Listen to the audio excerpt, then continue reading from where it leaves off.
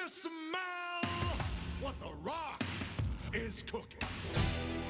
Good evening, ladies and gentlemen, and welcome to another edition of If You Smell What the Arch is Cooking. I am your host, Archie Mitchell, back for you once again with another great episode with some major content. That's right, in addition, ladies and gentlemen, to the quick hits, the highlight reel, and the low light reel, we are going to have a Backlash review, and we will also look at the participants for the upcoming WWE World Heavyweight Title Tournament, which starts this Monday night on Raw. Now, you may be listening to this after Monday Night Raw airs, so please bear with me. But we will go ahead and take a look at those participants as well, and I will let you know who I think the odds-on favorite are to possibly become the World Heavyweight Champion once that tournament has finally ended at the end of Night of Champions in Saudi Arabia. So, I want to thank you guys as always for joining me, and there's no reason to hold us back. Go ahead and strap in, buckle up, crack open your favorite frosty beverage, and get ready as I spew my venom, my hate, and my love for the world of professional wrestling. Moving into quickly the quick hits. That's right. And number one, Carmella and Corey Graves are pregnant, ladies and gentlemen. That is right. The announcer and the former WWE Women's Champion and Women's Tag Team Champions, Carmella, and her husband, Corey Graves, are expecting their first child. Now, this is some happy news because Carmella and Corey have tried a couple of times, and they did have a couple of miscarriages and problems. So it is very sad when you hear about things like that in the world, whether they be a professional wrestler, an actor, or even just somebody normal. It doesn't matter. You don't got to be a celebrity in order to hear something bad like that and feel bad for them. To hear, though, that they are expecting their first child, everything is going well, and things are healthy is an incredible miracle. I wish them the absolute best as they continue to grow their family. Corey has 3 children of his own, and Carmella is doing her best to play friend and mom to those kids, but I'm sure adding her own child to the mix with Corey will make them a wonderful nuclear family. So congratulations to those two great people. Number 2, Naomi shoots on why she left the WWE. She didn't just do it during her Impact debut. No,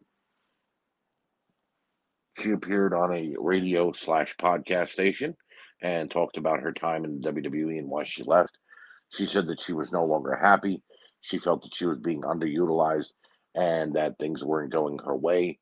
And had the timing not been right, she probably would have stayed there and continued to be miserable.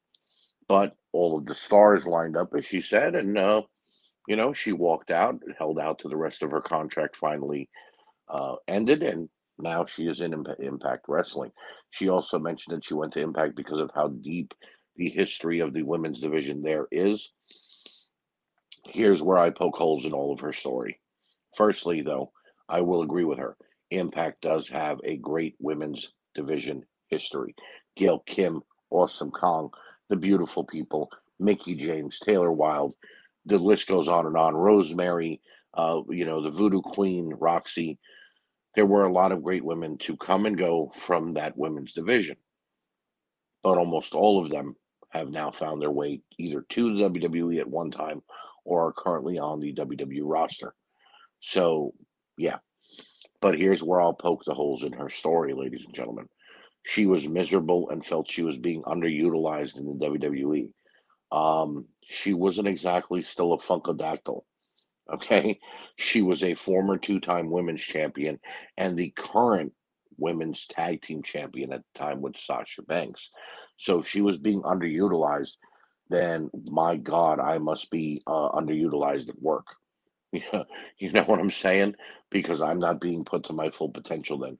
And then the bigger joke of it all is that her and Sasha were set to be in a fatal 5-way match that night, which would make Sasha Banks the challenger for the SmackDown Women's Championship and make Naomi the number 1 contender and challenger for the Raw World Heavyweight Championship on the women's divisions. And that's just a joke for me because you're getting pushed, you're getting into great feuds, You're on TV every week, if not more than once a week, and then you're being underutilized. And then, of course, the whole real BS of it all was that when the stars aligned and the timing was right, she felt it was time to leave, or else she'd still be there miserable. Hmm. Could the stars aligning be that Sasha Banks talked her to walk out of the company? Could the timing being right that Sasha poisoned her mind slightly and told her, hey, we got to get out of here and go on to bigger and better things? Now, I'm not going to knock Impact Wrestling because I happen to like them, but Impact does not have a major television deal. Not all homes, like my home, get the channel that Impact comes on.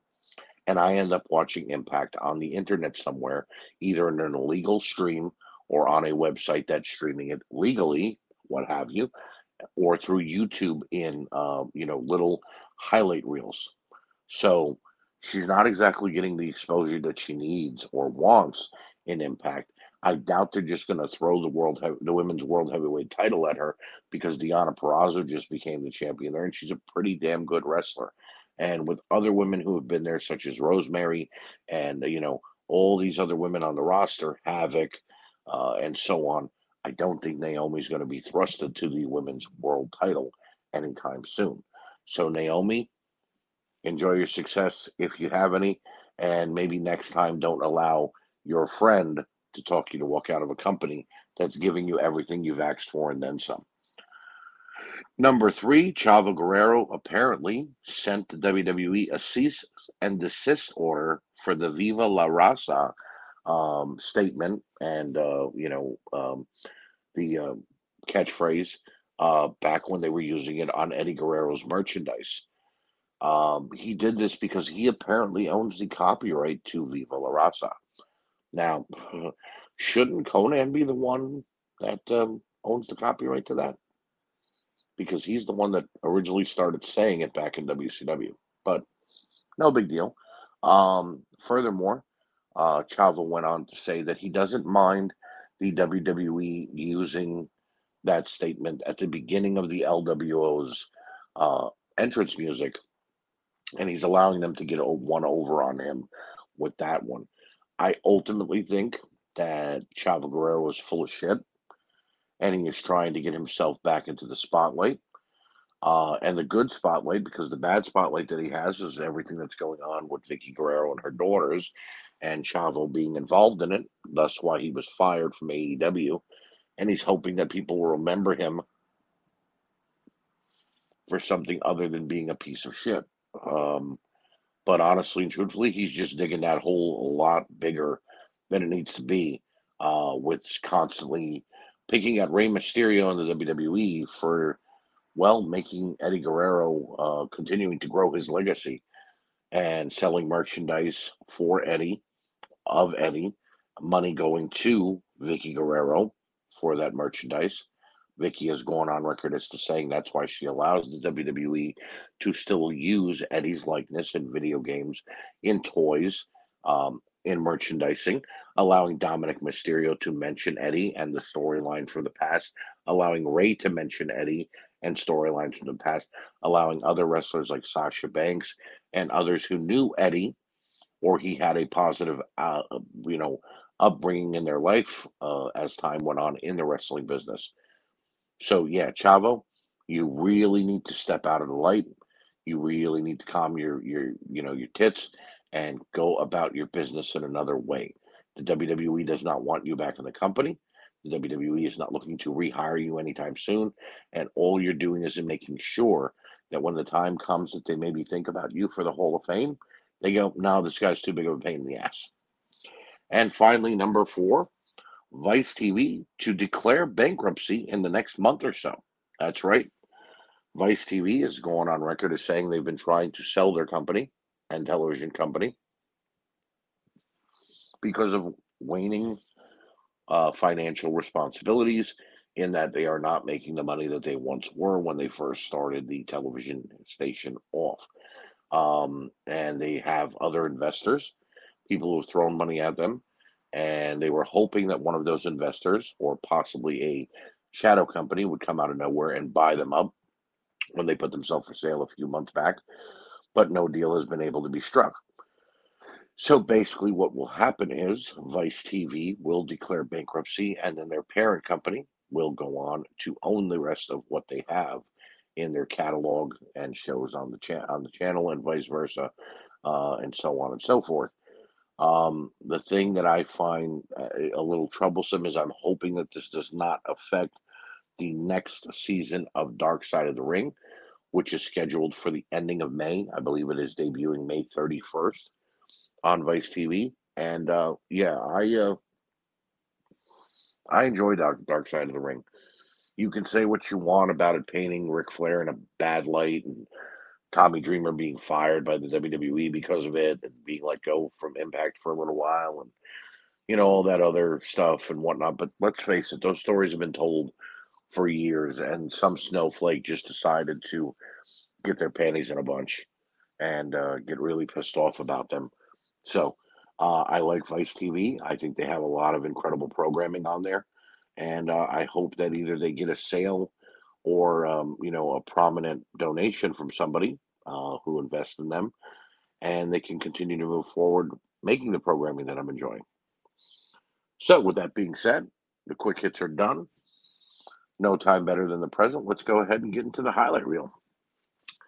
And starting off with Monday Night Raw, Paul Heyman's promo after Triple H opened the show with the first round draft picks and talking about the new WWE World Heavyweight title. Paul was on fire, as usual.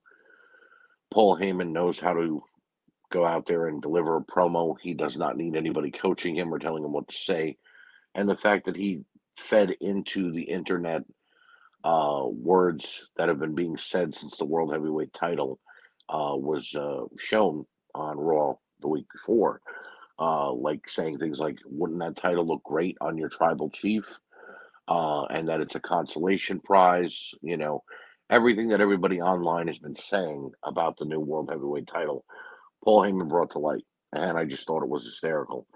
Number two, Ricochet and Braun Strowman versus Alpha Academy. Another great tag team outing by both these teams. All four guys did a fantastic job. And Ricochet and Braun Strowman have actually become a really great tag team. And I like that it's just been the two of them only in tag team wrestling, strictly as a tag team. They haven't been letting them do singles matches anymore. And look, if you ain't got something for a guy in a singles career right now, maybe a tag team's the best place for them when you've got the unified world tag team champions, Kevin Owens and Sami Zayn. Number three, Matt Riddle taking on Jimmy Uso. The Riddle, Owens, Zayn versus the Bloodline storyline has got a little overdone, but these two had a great one-on-one encounter, and I will definitely not say that they did anything wrong here. Fantastic job by both men. Number four, the Judgment Day versus the LWO. I've really liked the way that they've gotten these mixed tags in and six-man tags with the women involved as well. It was all around fun, and they showcased Zelina Vega and Rhea Ripley throughout the entire match. Number five, Seth Rollins and Solo Sikoa. It ended in a DQ, but again, I can't fault them because they're trying to keep Solo strong. They're trying to, keep him as a main eventer, and he did a fantastic job again. But they also didn't want to piss off the fans who think that Seth Rollins, like I do, think that Seth Rollins is a main eventer as well and shouldn't be losing to someone like Solo either. So with the DQ finish, it keeps them both safe. And, it's a great main event. Number six, the draft night part two. What more can you say? The draft as a whole has become a little hokey and a little crazy. And then you see people who have already been on that particular show staying on that show, like Roman Reigns with SmackDown or Seth Rollins with Raw. But I will say that a few key moves that were great, I enjoyed. But a couple were very predictable, like Rhea Ripley moving from Raw from SmackDown to Raw with the SmackDown Women's Championship. Obviously, her and Bianca are going to switch titles and whatnot once Raw starts up this Monday and whatnot. But the thing that I find a little troubling is Rhea Ripley being the number one draft pick. You've got a World Heavyweight title tournament starting soon, and you've got a lot of guys in this tournament, and yet Rhea Ripley, who is a great champion and one of my favorite women on the roster, but still, you put her as the number one pick, and Bianca Belair was the number two pick on night one. It's just, look, I'm not shitting on women's wrestling, but what I am saying is that when you're trying to make me believe that guys like Seth Rollins and Kevin Owens are main eventers, I want them to be the number one draft pick. Just me, though.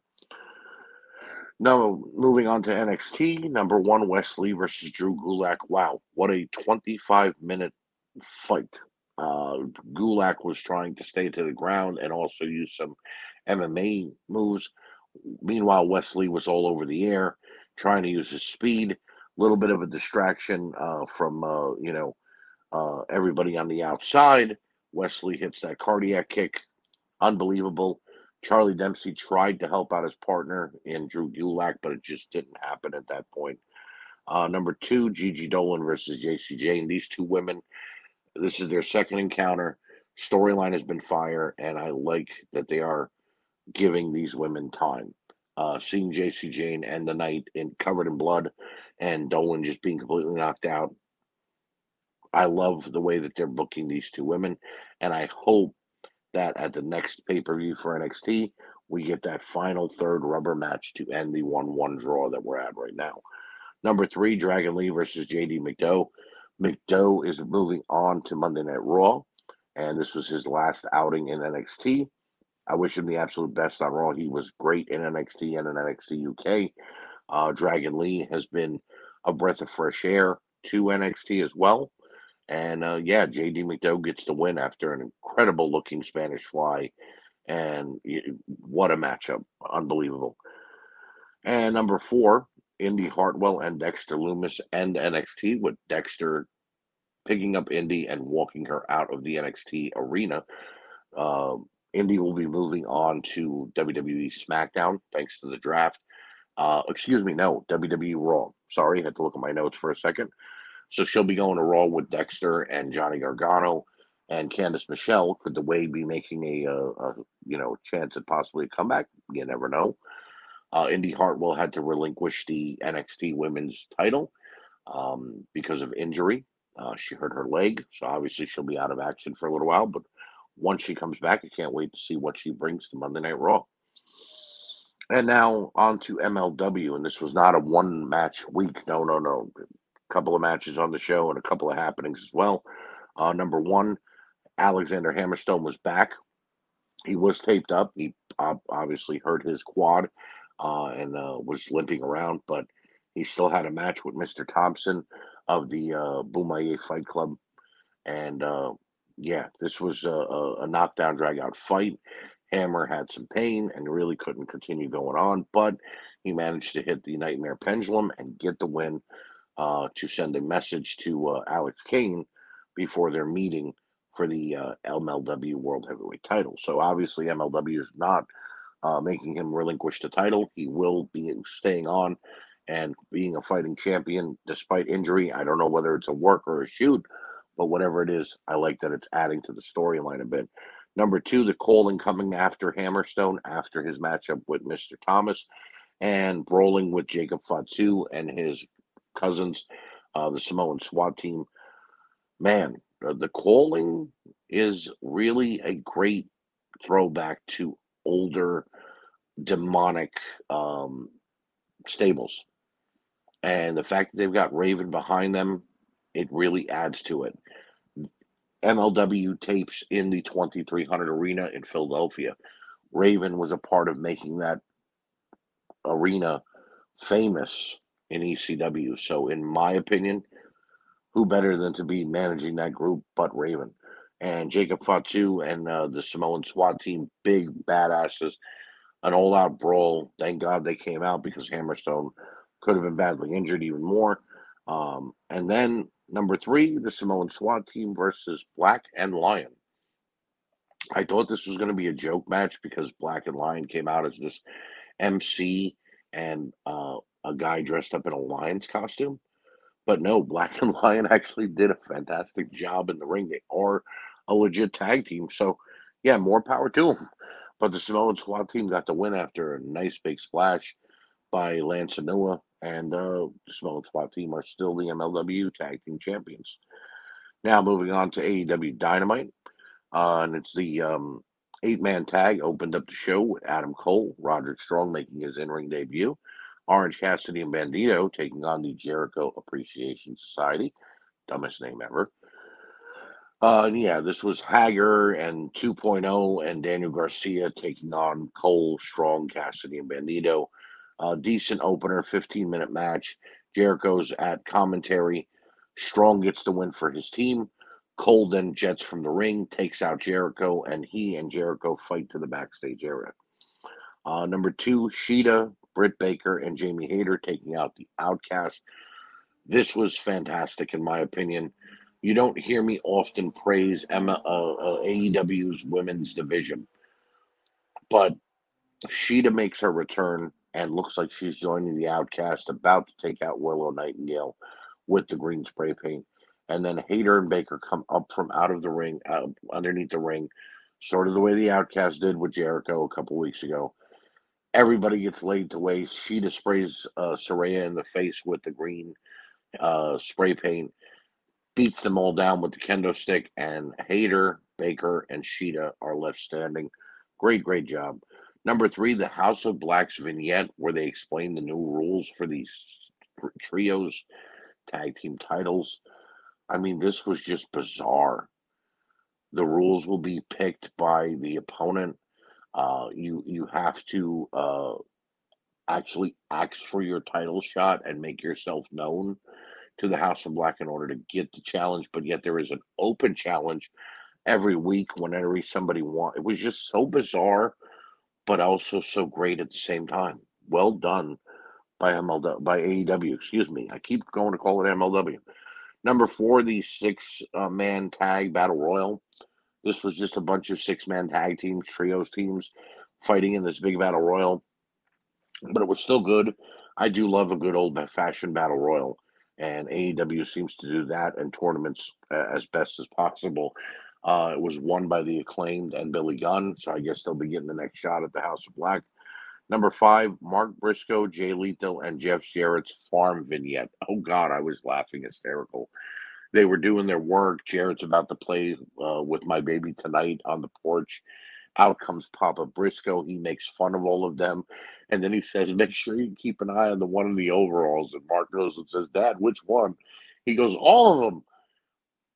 Very good comedy from AEW here. Number 6, Ricky Starks and Juice Robinson going one-on-one. Fantastic job by both these guys.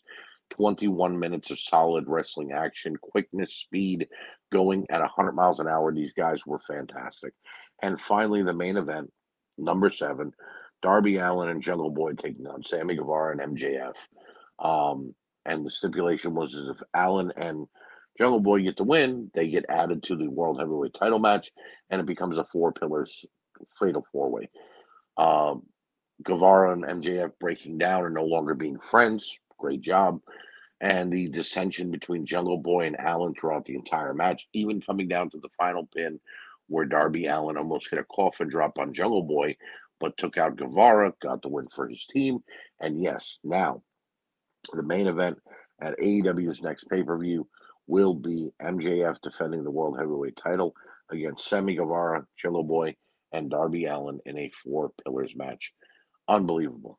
Great job by AEW this week, in my opinion. And then finally, SmackDown. It's the final SmackDown before we get to Backlash in Puerto Rico. They are in Puerto Rico, and here we go. Number 1, the Good Brothers taking on the Viking Raiders. 4 big, bullish men in a tag team match, teeing off on each other.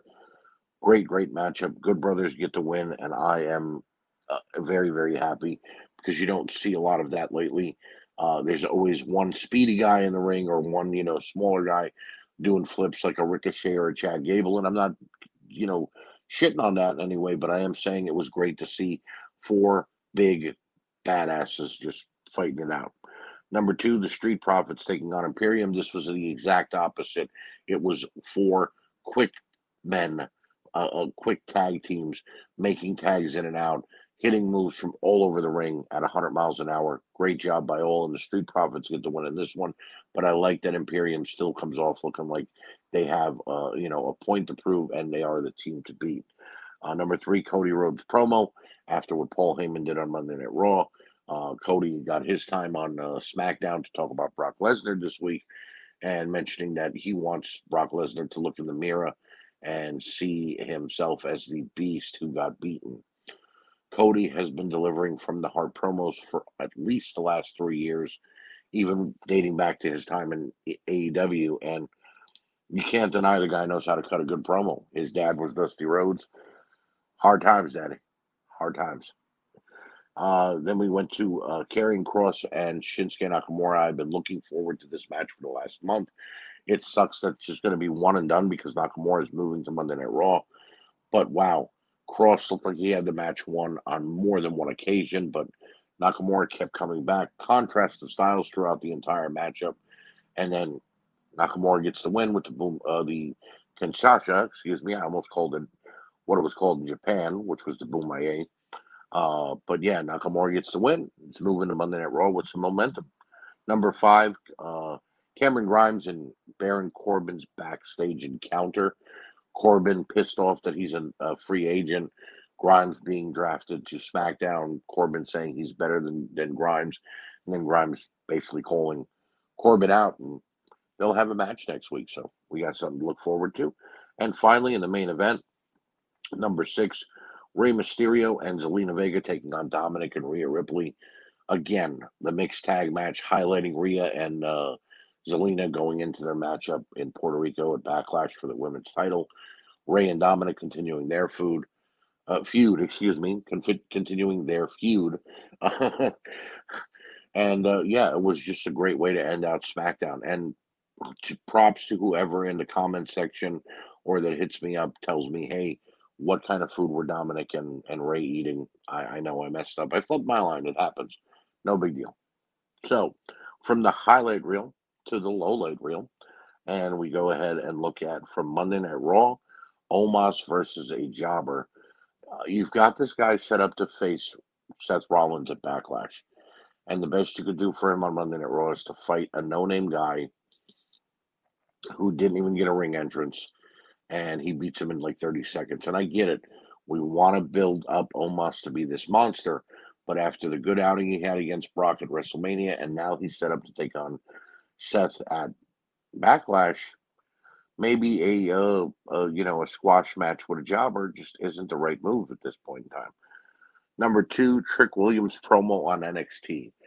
If you think I'm flubbing my lines right now on this episode, Trick Williams could not get anything out except for mellow trick style. Mellow trick ring. Yeah, we're going to be mellow trick over and over and over again. And when he tried to say anything else, it just wasn't computing. He must have reiterated that he and Carmelo Hayes have known each other since birth 15 times. We get it, dude. You're friends. I understand.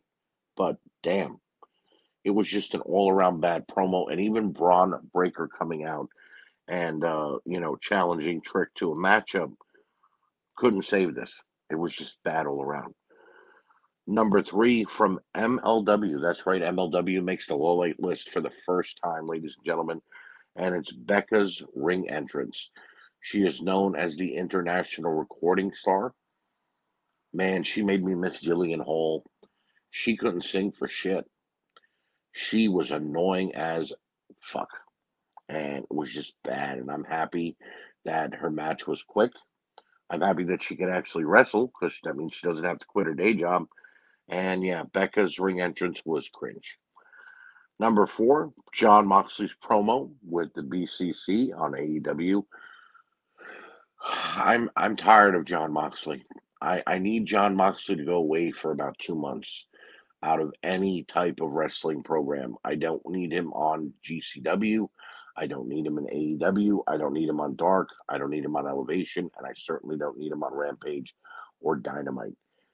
This guy just needs to go away, spend some time with his daughter and his wife, and be off of television for a little while because the constant bleeding and the constant promos about him, how he's a changed man and he's a better man and he's going to do it for his family and he's going to do it because he's a real wrestler. And then you got Daniel Bryan saying the exact same thing. And you got Claudio and Wheeler standing behind them, looking like mannequins with the Ring of Honor title. It's ridiculous. I'm tired of the BCC, and I'm tired of Jon Moxley. Number 5, Wardlow versus the Jobber on AEW. I just said it about Omos, but I'll even reiterate it again, like I did last week about Wardlow. You've taken the mystique off. He's no longer this big powerhouse that you've got to build up like a monster anymore. Let him fight some real challengers. But no, you have him go out there, hit one clothesline and 5 power bombs, and then the match is over after a minute and 10 seconds. This is getting bad. Okay. Then you've got Christian and Luchasaurus coming out every week. This is now the 3rd week that they've come out. And after Wardlow challenged Luchasaurus with the TNT title on the line, oh, no. It's not Luchasaurus' title match. It's Christian's. Who the hell wants to see Christian Cage challenge for the TNT title? I could see him challenging for the world title. I could see him challenging for the tag team titles with Luchasaurus, but not the TNT title. Definitely not to go against Wardlow, because what's it going to be? An 8-minute squash match where Wardlow hits 5 clotheslines and 5 power bombs? No, please no. And finally, number 6, Bianca Belair's promo with Damage Control from SmackDown. It seems like Bianca's feud with Damage Control has been going on since SummerSlam. And that means it's been a year. And that is a long-ass time for a feud that has gone nowhere, but allow Bianca to beat all 3 of them to go. Bianca Belair is so white bread, it's not even funny. Bianca Belair is worse than John Cena. Now, I've told you before, I think John Cena is a great humanitarian, and I love John Cena, the person, not the wrestler. But you know how I feel about John Cena, the wrestler, and especially back during the Ruthless Aggression days. Bianca Belair is worse than that because she does not sell anybody's moves. She is constantly on the offense. She can't sell an injury. She can't deliver a promo. And she botches every match. And this promo was hot garbage. And I'm kind of happy that she's getting moved to Friday night, because maybe she won't be on the show every damn week. So, with the hostility out of the way of the lowlights, let's move on to the Backlash review. And I guess I have to be hostile again, because we have our opening matchup, Bianca Belair versus Io Sky. Io Sky was more over in Puerto Rico than a majority of the talent that we saw on Sunday night at Backlash. Saturday night at Backlash. Yeah, she was being cheered like crazy. And Bianca was being booed.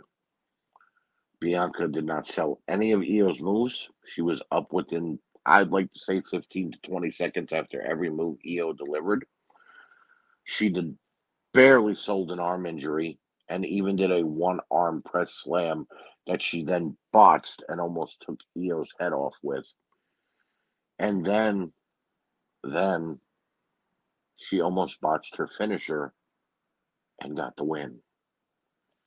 This match was brutal, but it was also predictable, because if you know the way a Bianca match goes, she's going to win. But thank God it was the opening match, because after that, everything else was uphill. Omos versus Seth Rollins was actually very good. Seth Rollins made Omos look credible. He made him look like a badass giant. Omos delivered some great moves. It wasn't all just a power slam and a choke slam. He was actually holding Seth Rollins at bay. When he blocked the curb stomp, it was phenomenal. And to see that Seth had to go to the top rope and hit a super curb stomp was crazy. So good matchup, good outing by both.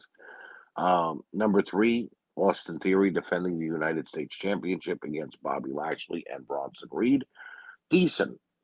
It was a standard triple threat match. Throw one guy out of the ring, 2 guys fight. One guy comes back in, throws the other guy out of the ring, two guys fight, and so on and so forth. A lot of pin breakups, a lot of finisher breakups, but they still all excelled and they did a great job. Austin Theory retained, which I think is the right move because he should be the United States title champion for quite a while. Austin Theory, as I said, retains. Good outing by all. Number 4, Zelina Vega versus Rhea Ripley. Excellent. The entrances for both women, the crowd being behind both women doing great moves. Zelina Vega, I know it was only an 8-minute match, and people are saying that Zelina's not the best in the ring. Well, I got news for you. She looked like a luchador in that ring. She was flying around. Her head scissors was crisp. Her Huracan Rana was crisp. She knew exactly what she was doing in that ring. Rhea Ripley, to her credit, was playing the part of the monster heel, not giving that much away to her opponent, fighting her off at every chance that she got. It was great to see. Zelina hit her finisher. Wasn't enough to put Rhea down. Rhea finally got in the counter, hit the riptide, and Rhea Ripley remains the WWE, now Raw Women's Champion, because those titles have now switched TV shows. Rhea Ripley is still the champion, and a great outing by both women. Number 5, and I know you people are going to probably go, what? He's crazy after all the shit he gave to this guy. But possibly my favorite match on the show was Damian Priest versus Bad Bunny. What an incredible matchup. It told a story like we haven't seen in a wrestling match in many, many years. You had Bad Bunny, who has only been in the ring now 2 other times before, but doing moves that I don't see half the roster doing. And using a kendo stick and a trash can and a steel chair better than I've seen anybody on the roster do. Guy went to the top rope and hit a crazy looking splash. I got shades of Ricky Steamboat from it. And then you got Damian Priest, who's being this chicken shit heel, and he's playing the part to the T, despite being much bigger. And he's pie facing Bad Bunny down like he's a nerd. You know what I mean? Like he's just this little nerd that he could push away. But then you add in Judgment Day trying to get involved, which brings out Rey Mysterio, and it brings out the rest of the LWO. And then during the match, it brings out Carlito and Savio Vega, 2 of Puerto Rico's finest sons, 2 men that people love all over the world, but also love in Puerto Rico. And the fans were on their feet for the entire matchup, and Bad Bunny got the win after a hard-fought 30-minute battle. That's right. This amateur, this multi-platinum recording star, went 30 minutes with Damian Priest and told one of the best stories I've ever seen. Bad Bunny, I may not like your music, but in my opinion, you are welcome back in the WWE any day, and it is a pleasure to watch you wrestle. So, yeah, I ate my words on that one. Number 6, the Usos and Solo Sikoa taking on Matt Riddle, Kevin Owens, and Sami Zayn. Very boring. It was the same basic match that we've seen for the last few months. I love the bloodline, and I love what Sami Zayn and Kevin Owens was doing up to their lead up to becoming the undisputed World Tag Team Champions. But for the last month, since WrestleMania, we've seen Zayn versus Solo Sikoa. We've seen Owens versus Jimmy Uso. We've seen Matt Riddle versus Solo. We've seen Zayn versus Jimmy. We've seen Jay versus Solo versus Riddle. And then we've seen tag matches. And then we've seen run-ins. And then we've seen backstage promos. And I get it. We're built to this match. But I hope that's the end of this feud now.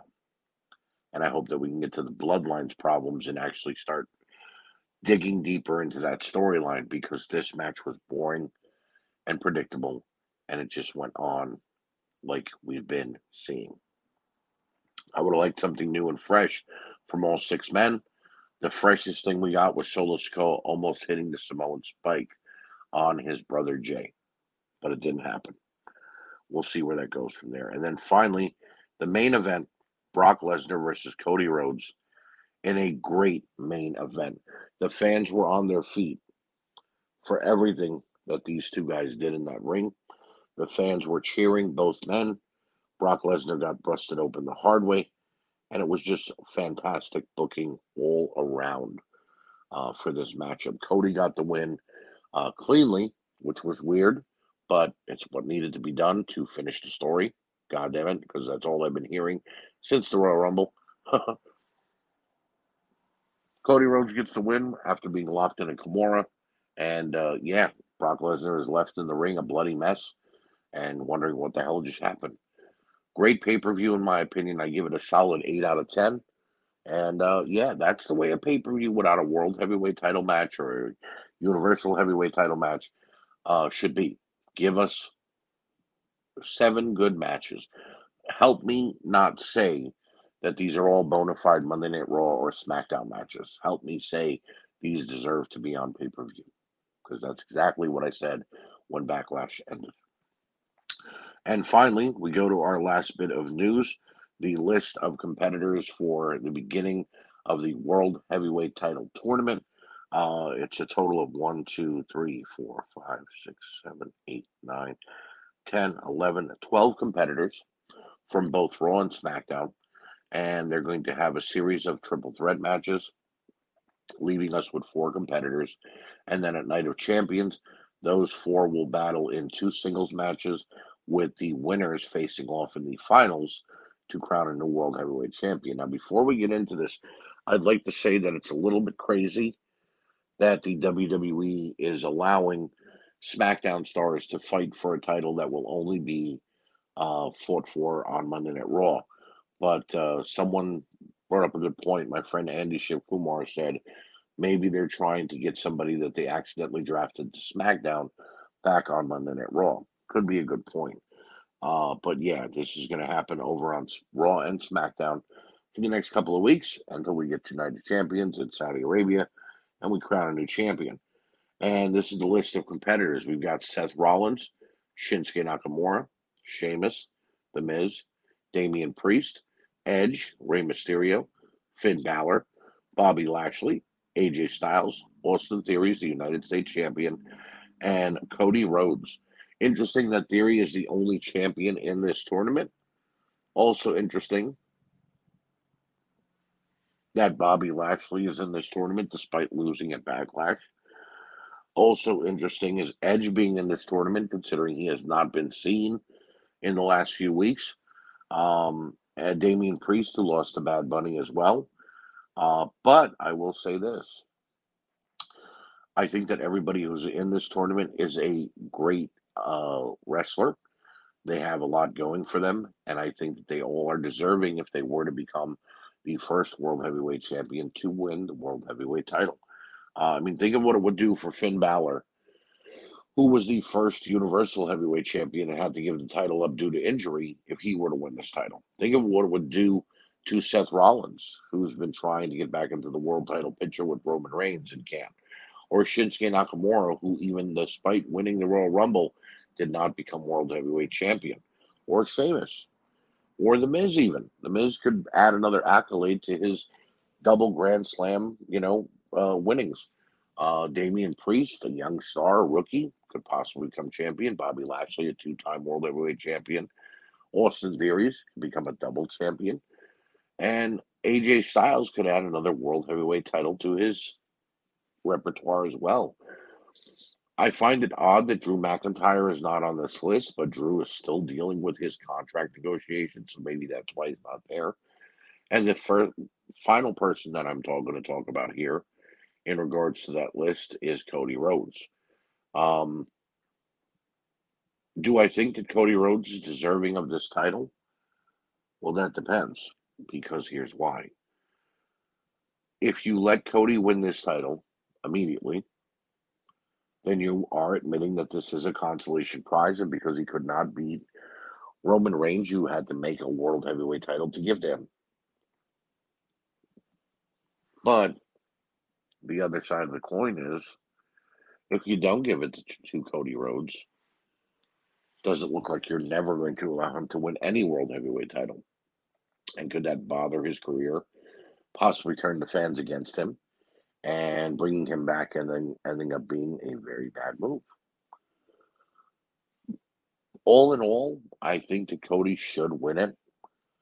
And then go on to feud with the likes of Finn Balor and, Damian Priest and other superstars from Monday Night Raw and become a dominant champion for at least 6 months. We don't want another Roman Reigns ordeal where it's a constant, he's been champion for so long, you know what I mean? But I think that Cody should win it. But if it's not Cody, then honestly, truthfully, I hope it's Finn Balor. Because with everything that has happened with him in the Judgment Day, since they put him in this storyline, and him constantly losing to Edge, him constantly losing some pretty big matches, I think that a push to the World Heavyweight title would be the right move for him right now. And give him a couple 2-3 month title reign and see where it's going. And then you go from there. In any way, shape, or form, though, we're probably in for some good TV these next few weeks leading into Night of Champions. And maybe even further down the road after that with a new World Heavyweight Champion. I'm interested to see where it goes. So, I want to thank you guys for joining me. I'm going to go ahead and wrap up the show and say that please continue to listen to everything on the WrestleNet Radio family playlist, such as the We Can't Wrestle podcast, The Slice of Time, The Year That Was, the Nothing But Trouble podcast with me and my buddies, and If You Smell What the Arch is Cooking. You all have a great night, and I will see you next time on If You Smell What the Arch is Cooking.